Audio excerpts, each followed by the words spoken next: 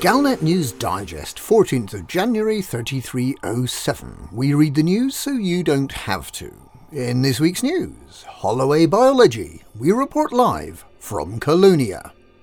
Thargoids, we report live from the Witchhead Nebula. Serious housing for the Marlinists, we report live from HIP 22550. The Sidewinder Fuel Finder, we report live from Fuelum. Holloway Institute overwhelmed by pod parts.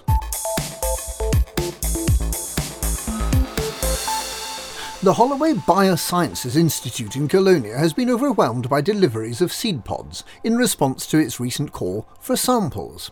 Our roving reporter, Commander Beetlejude, reports live from just outside the Institute. Commander Beetlejude, what can you see?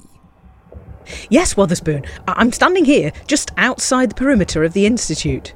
The base has some quite tall buildings at its centre. I saw them as I was flying down, but now, with 31,000 tonnes of biological samples piled up in great dunes outside the base, I can barely see the tops of the skyscrapers.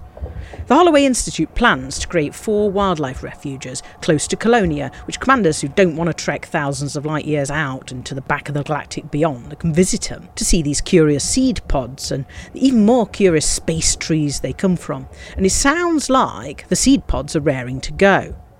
It almost seems like they're getting bigger, swelling up before my eyes. This is a massive mound, just tumbling, the seed pods on the top, tumbling down, spreading out around the base. I certainly hope that the Holloway Bioscience Institute knew what it was letting itself in for when it encouraged commanders to start shipping in these strange alien life forms.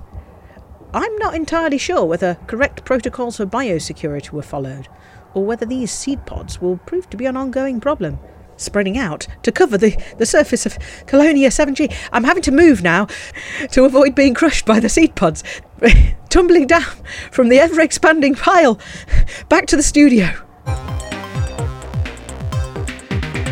Damaged stations may need your help.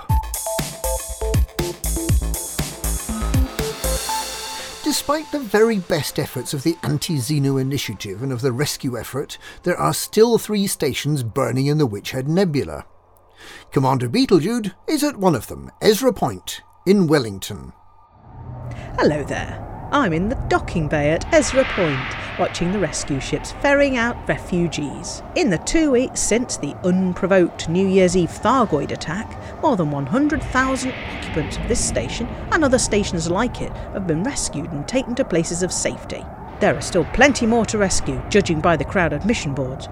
I've been watching belugas, Type 9s, dolphins, all kind of ships in a people's flotilla, rescuing workers and inhabitants alike. And it's still pretty hot work in here.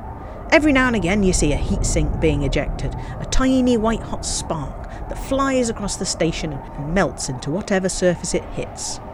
Apart from Ezra Point, Cheryl Orbital in Hackey, Sal Prospect in Lembus still need their inhabitants evacuated, and a similar effort continues in all 3 stations. Lembus, Hackey, Wellington and Honoris still have a very minor Thargoid presence. That should be cleared up by the weekend, and then it will be down to Operation Ida and other independent hauliers to bring in the vital repair supplies to get these stations back up and running. Possibly by this time next week, all traces of the Thargoid attacks in the coal sack and Witchhead nebulas will have been completely wiped out.